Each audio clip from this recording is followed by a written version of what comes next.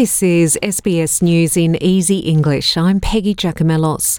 Anthony Albanese has not ruled out a formal apology to French President Emmanuel Macron over the submarine contract deal that was cancelled at short notice by the previous government. The Prime Minister will have a one-on-one meeting with Mr Macron in Paris, where he will seek to repair the relationship damaged in the wake of the contract cancelled. Mr Albanese says their private conversations will not be made public. What I want to do, though, is to make sure that we can look forward in a way that builds the relationship to what it should be. It should be a relationship in which we can rely upon each other as we have for a long period of time, and in which we can trust each other and mutually benefit from building that relationship. COVID-related payments have ended as a new financial year begins.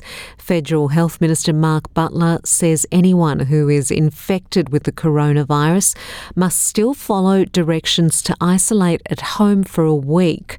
But pandemic leave payments will no longer be paid.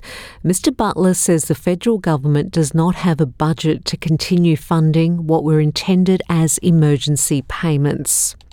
At least 14 people have been killed and more than 30 others are missing after a massive mudslide in northeast India. Disaster response workers and locals are trying to rescue those who remain buried under the debris.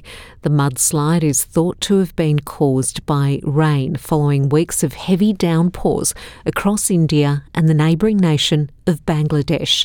Around 200 people have been killed in downpours and mudslides in India's northeast and in Pakistan in recent weeks. At least 30 people are still missing and one person has died after the small boat they were in sank off the coast of Libya. Doctors Without Borders says a rescue ship managed to rescue around 70 people, including some women and children, but a pregnant woman later died and others remain unaccounted for. The New South Wales government says it's no closer to ending a dispute over the state's new Korean-built train fleet with the state's rail union. The union is continuing strike action today, making only 30% of Sydney's trains available after talks with transport authorities broke down on Thursday.